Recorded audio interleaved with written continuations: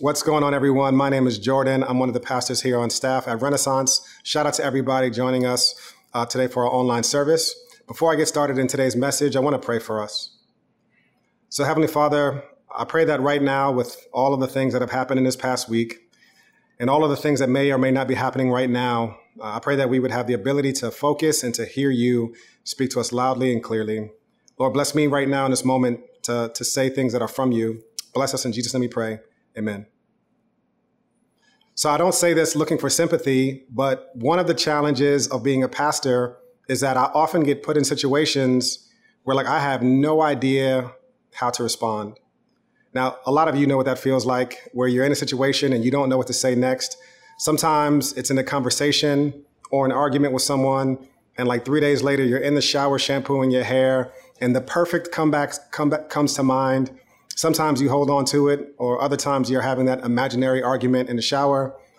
But for me, there's been so many times when someone has asked me a question and I just didn't know what to say. Now, sometimes the moment passes and I don't have another chance to fix it. But other times, the question keeps on coming up over and over again. And finally, eventually, I find something helpful to say to add to the conversation.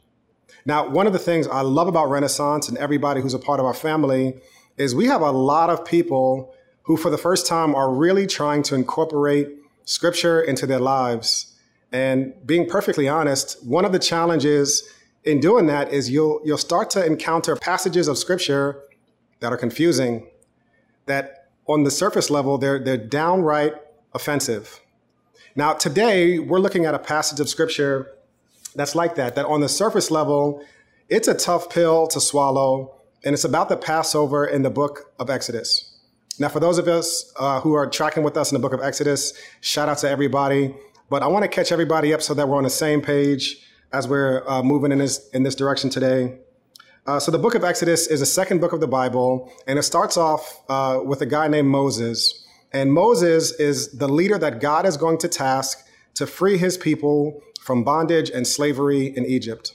There's this big character named Pharaoh, Pharaoh is the leader of the free world, of the most powerful country in the world. And Israel at this point has been in slavery for about 430 years. God comes to Moses and says, I'm going to use you to free my people. Now, up to that point, that sounds pretty good. But as we talked about last week, one of the methods that God used to free his people were these things called plagues. And the first number of plagues, blood in the Nile, frogs, gnats, these are all things that, while on the surface they don't make a lot of sense to us, they're not really offensive. But the 10th plague is one that has given so many people challenges over the years in Christianity. I've had so many conversations with people that when they got to this text, they said to themselves, man, there's no way in the world that I could worship a God like this. So let's dive right in. Exodus 11:4, it says this. So Moses said, this is what the Lord says. At midnight, I will go throughout Egypt, and every firstborn male in the land of Egypt will die. From the firstborn of Pharaoh, who sits on the throne, to the firstborn of the servant girl who is at the grindstones, as well as every firstborn of the livestock. Then there will be a great cry of anguish throughout all the land of Egypt, such as never before or ever will be again. Now, as a result of this last plague, the children of Israel were let go. And this is actually a very pivotal point in the book of Exodus, where they go from being enslaved to being released. Now, real question for all of us who are thinking people, how could you worship a God like this? One of the things that we talked about in our How to Read a Bible class, which is on our YouTube channel right now and in our podcast, is the first question we should always ask ourselves of Scripture is, what does this say about God? So what does this text right here teach us about God? Now, for the most part, I've had a lot of people over the years have very different reactions to this Scripture. And there's a lot of people who first honestly just dismiss it and saying, this is a really primitive way of communicating about divinity and about God. And there's no way that the real God actually killed the firstborn of everybody in Egypt. That's just really, really harsh. And it feels super excessive. Now, a lot of these people do this out of a challenge in trying to reconcile the God of what they see, the God of the Old Testament, with the God of the New Testament. And they believe that the God of the Old Testament is a God of justice and wrath and killing the firstborn of everyone. But the God of the New Testament is love and grace. And in Jesus Christ, we see all these attributes, sacrifice and embracing the other. And how is it that we can reconcile these two? Now, here's a challenge for people who dismiss the Passover and the Exodus as something that is not reliable. When you see the life and the ministry and the teachings of Jesus, Jesus deeply believed not only that this event happened, but rather that this event specifically pointed to him and his purpose and what he came to do in his life. When Jesus taught about the Lord's Supper, when the night before he was betrayed, Jesus gathered his friends around for a Passover meal. Like the night before Jesus was crucified, Jesus was celebrating the festival of unleavened bread, which is a festival celebrating when God freed his people here in Exodus. So in some ways, if we dismiss this as primitive, we're claiming a higher enlightenment than even Jesus himself, and that's a really dangerous place to be.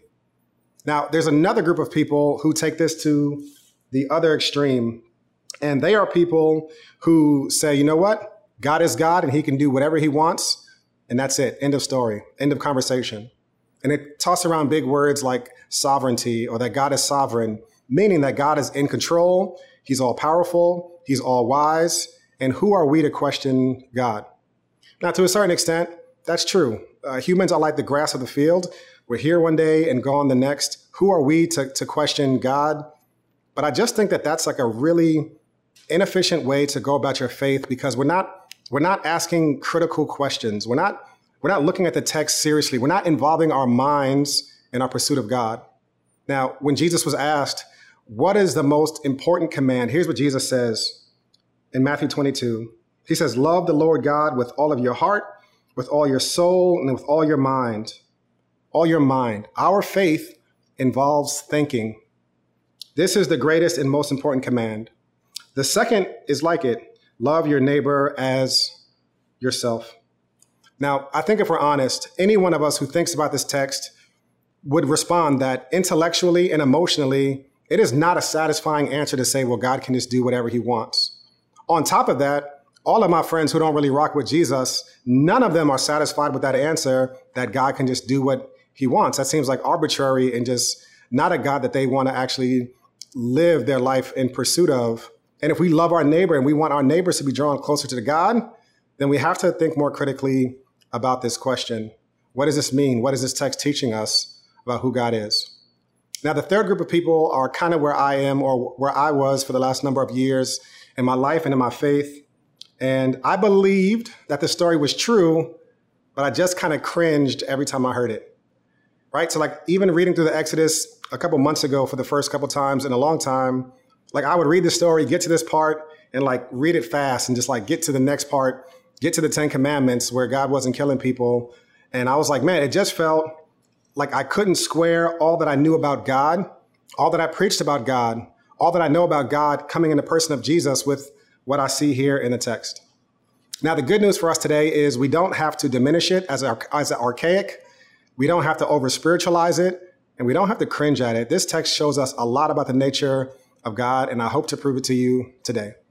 Now, there's 4 things about this text that I want to pull out today, and each one of these builds on the other. So after point 1, you're not going to be convinced just yet, but just stick with me, and hopefully eventually you'll come to feel at the end of today that this is not just a God that you can accept.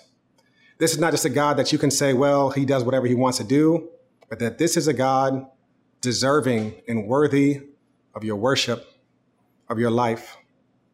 Now, for a couple of reasons, deep down inside of my own life, my journey in understanding this text better and in understanding God better in general is aided by this. So number 1, we all want a God of justice.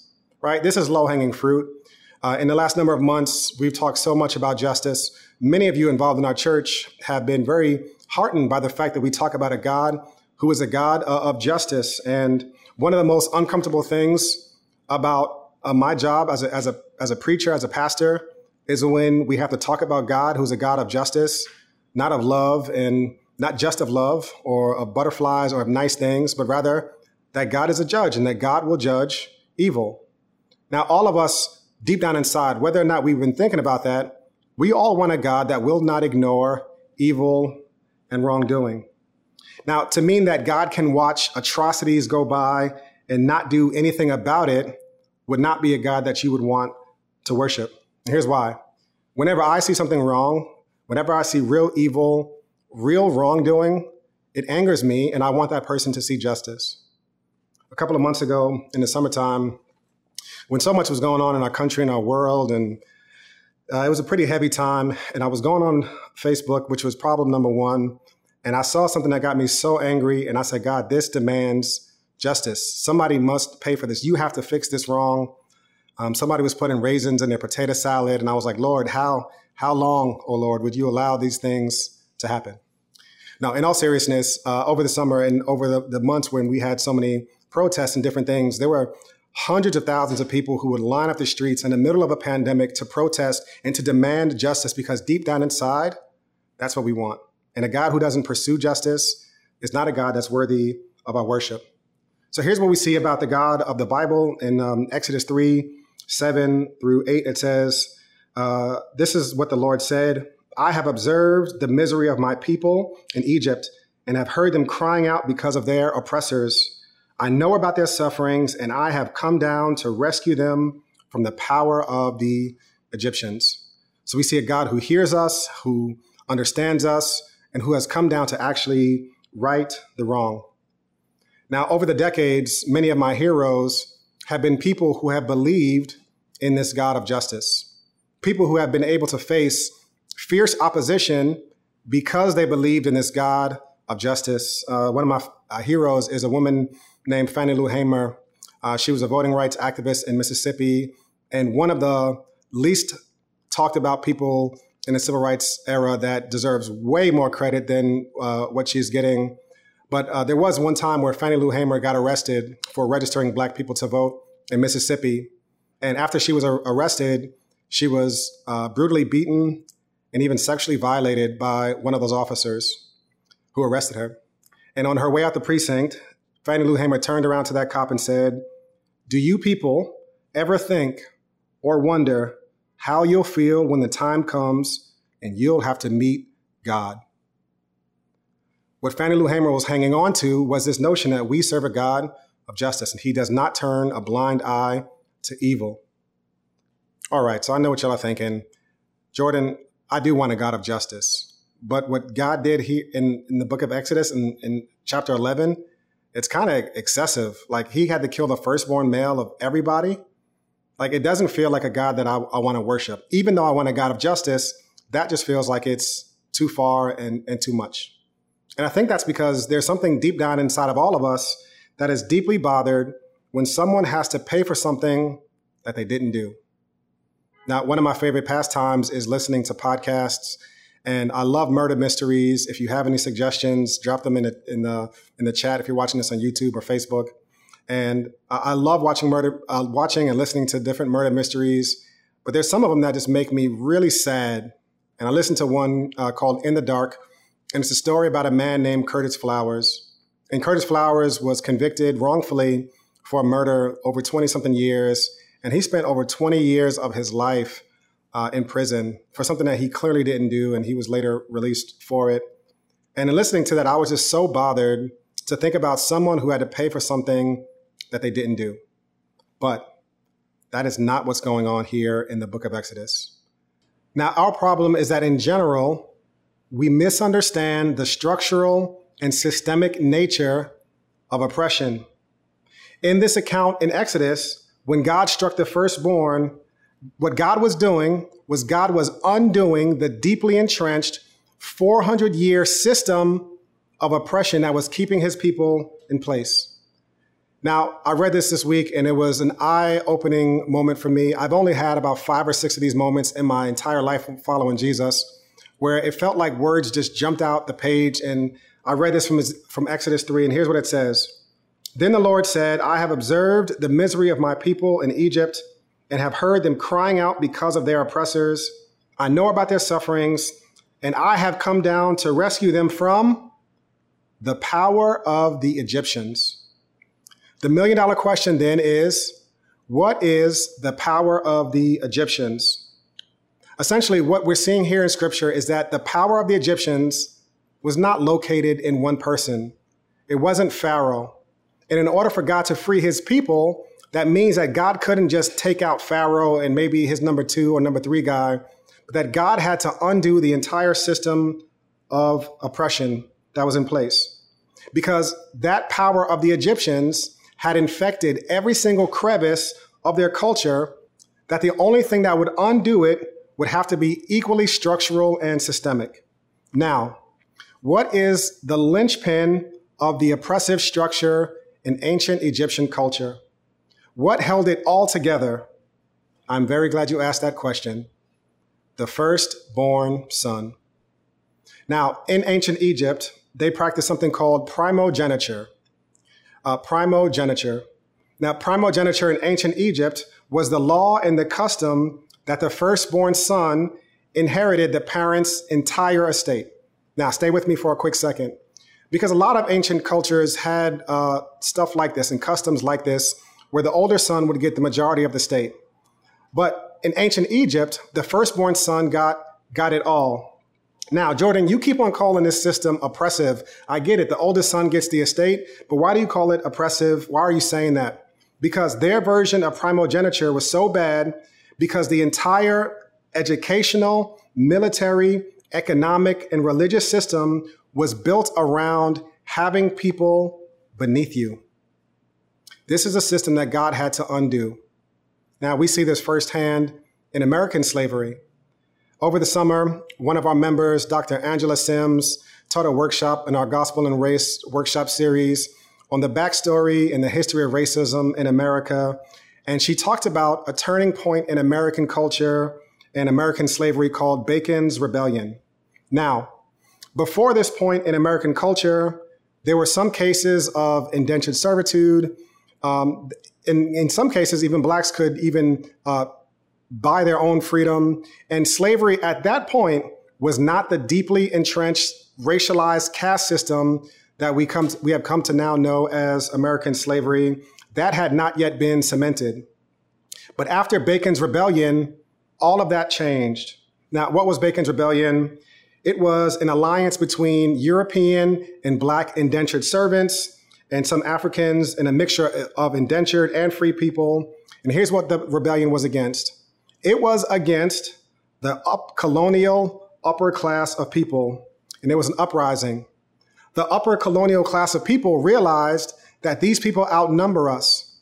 So what they did is they sought to create a system where they can offer the indentured white servants a place with someone beneath them. And later, what you see in American society is a now firmly racialized caste system where the poor whites who were then offered jobs as the slave patrol and offered different jobs in order to agree to end the revolt. What came out of that was an entirely oppressive system in which blacks were now not just servants, but now believed to be inherently predisposed for a life of servitude. Now, what created that system? It was the colonial upper class, the firstborn who had everything, who wanted to retain their power and their wealth. And in order to do that, they created a system in which it would thrive with having people beneath you.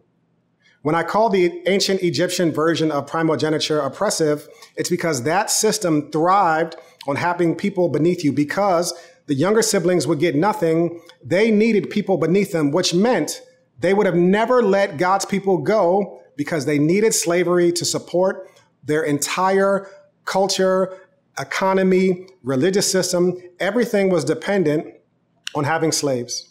Now, if God would have taken Pharaoh out, the entire structure would have remained in place.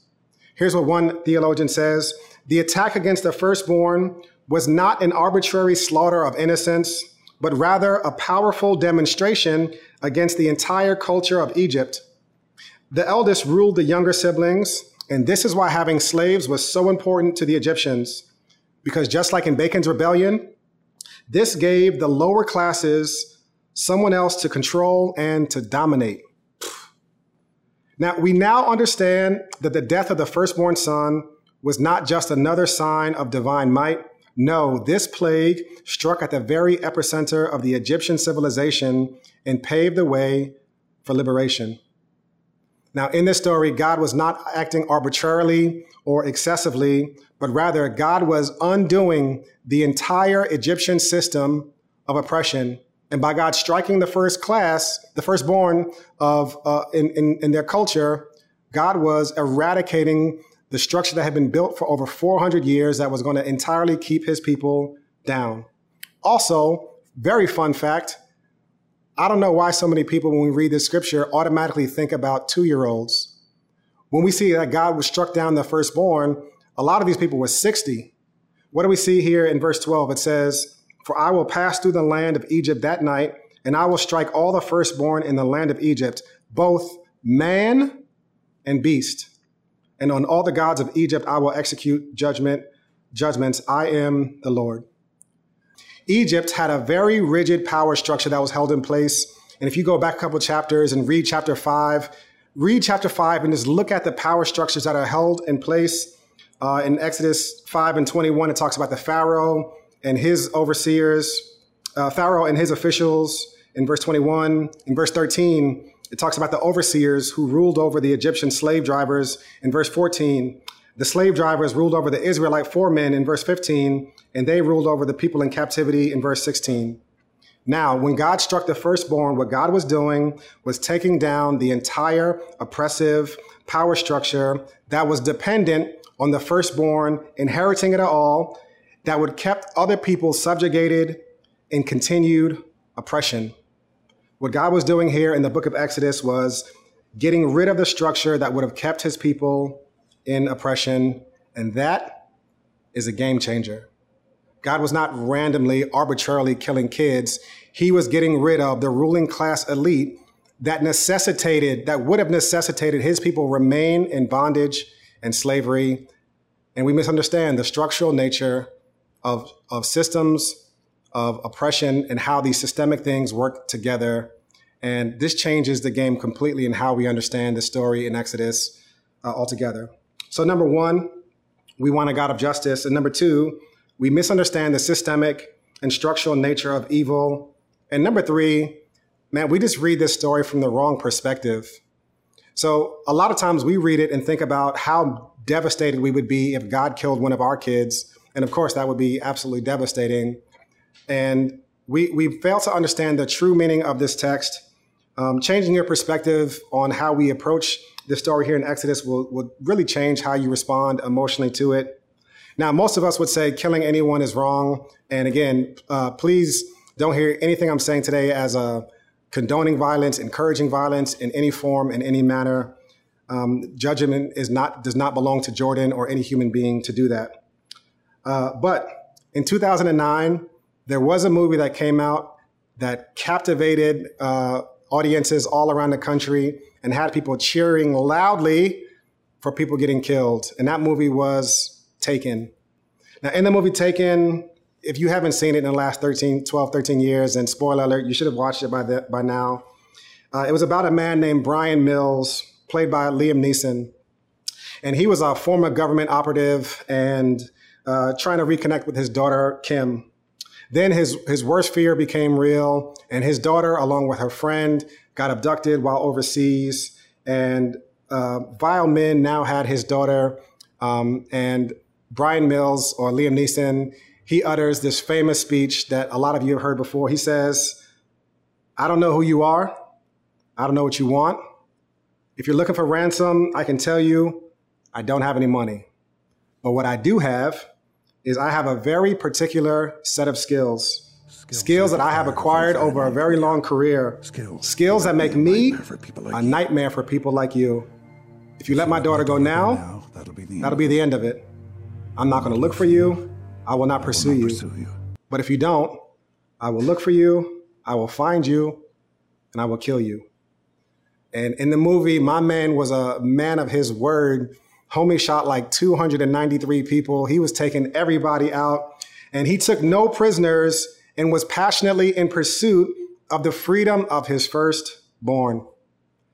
And as audiences all over the world cheered, we instinctually knew that this movie wasn't a movie truly about violence. It was a movie about love.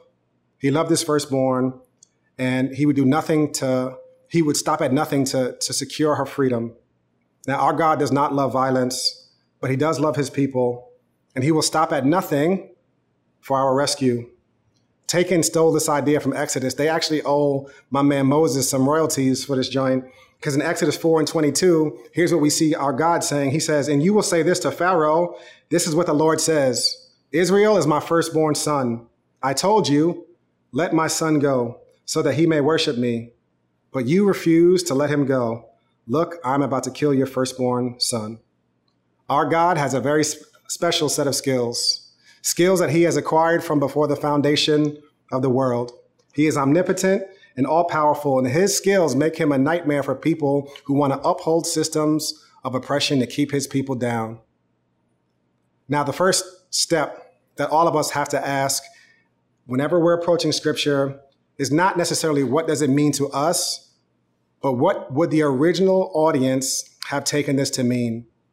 They would not have read it from the side of the Egyptians. They would have read it as a love story, a story about a God who came down from all eternity, a God who stepped into their current moment and took down the enemy that was trying to keep them in oppression.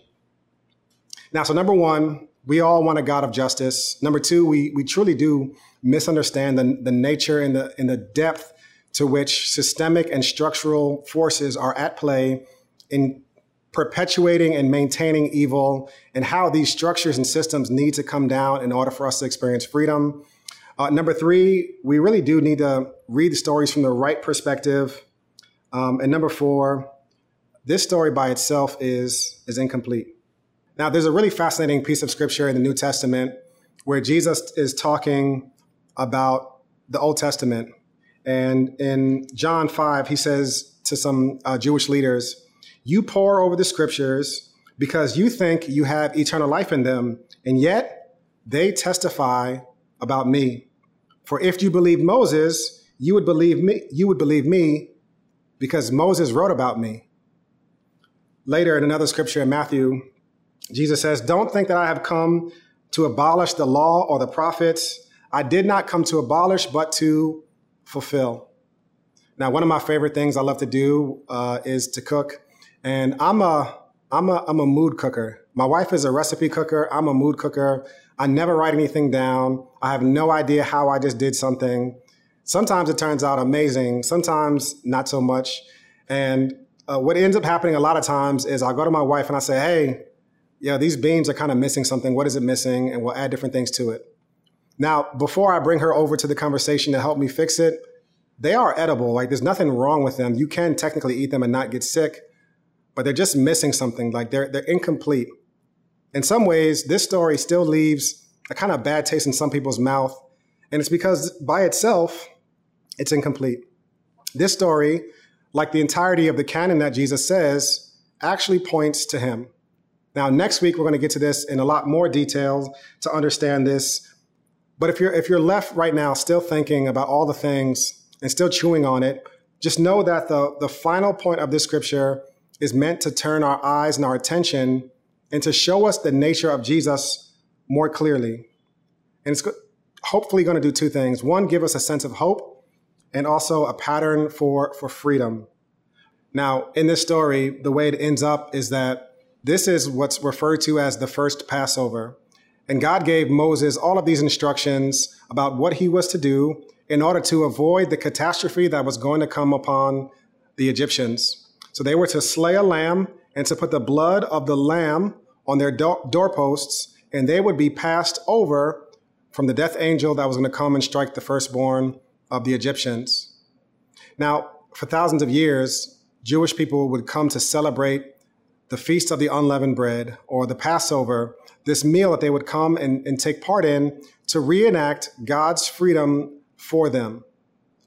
But there was one meal that was more special than any other meal in the history of mankind. It was when Jesus sat around the table with his disciples and he was preparing the Passover meal. Some theologians would argue that this Passover meal had the bread and the wine and the bitter herbs, but there was no lamb on the table because there was a lamb at the table.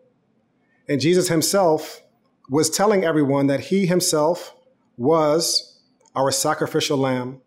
As John says, look, the Lamb of God who comes to take away the sins of the world. Now, if we're going to be serious about pursuing God, I think it's going to require us that we take our eyes off of ourselves and put it on Jesus, the Lamb of God, who not just puts a blanket on top of, but he takes away our sin. He ends the separation between us and God. Now, that's meant to give us hope and confidence, not in yourself, not in me, not in the church, not in Christian leaders, but in Jesus. And that's the true beauty of the story that we're going to get to next week as well. But in the meantime, I want us resting in this truth that Jesus is presenting to us today. And I want to point us in a different direction for depending on where you are. If you're new in your faith and you have never come to actually want to give your life to Jesus, I want you to fill out that connection card, and there's a box there, or you can text Harlem to 94000, and one of our pastors will reach out to you. And for those of you who are Christian, I want you to take a little bit of an inventory right now. How much of your life, how much of your day, how much of your weekend has been spent beating yourself up for stuff that you have done and not looking to Christ, who truly has taken away the sin from us, not temporarily, but permanently? And what would it look like for you to actually trust in him, not in yourself, but to trust in him? Let me pray for us right now.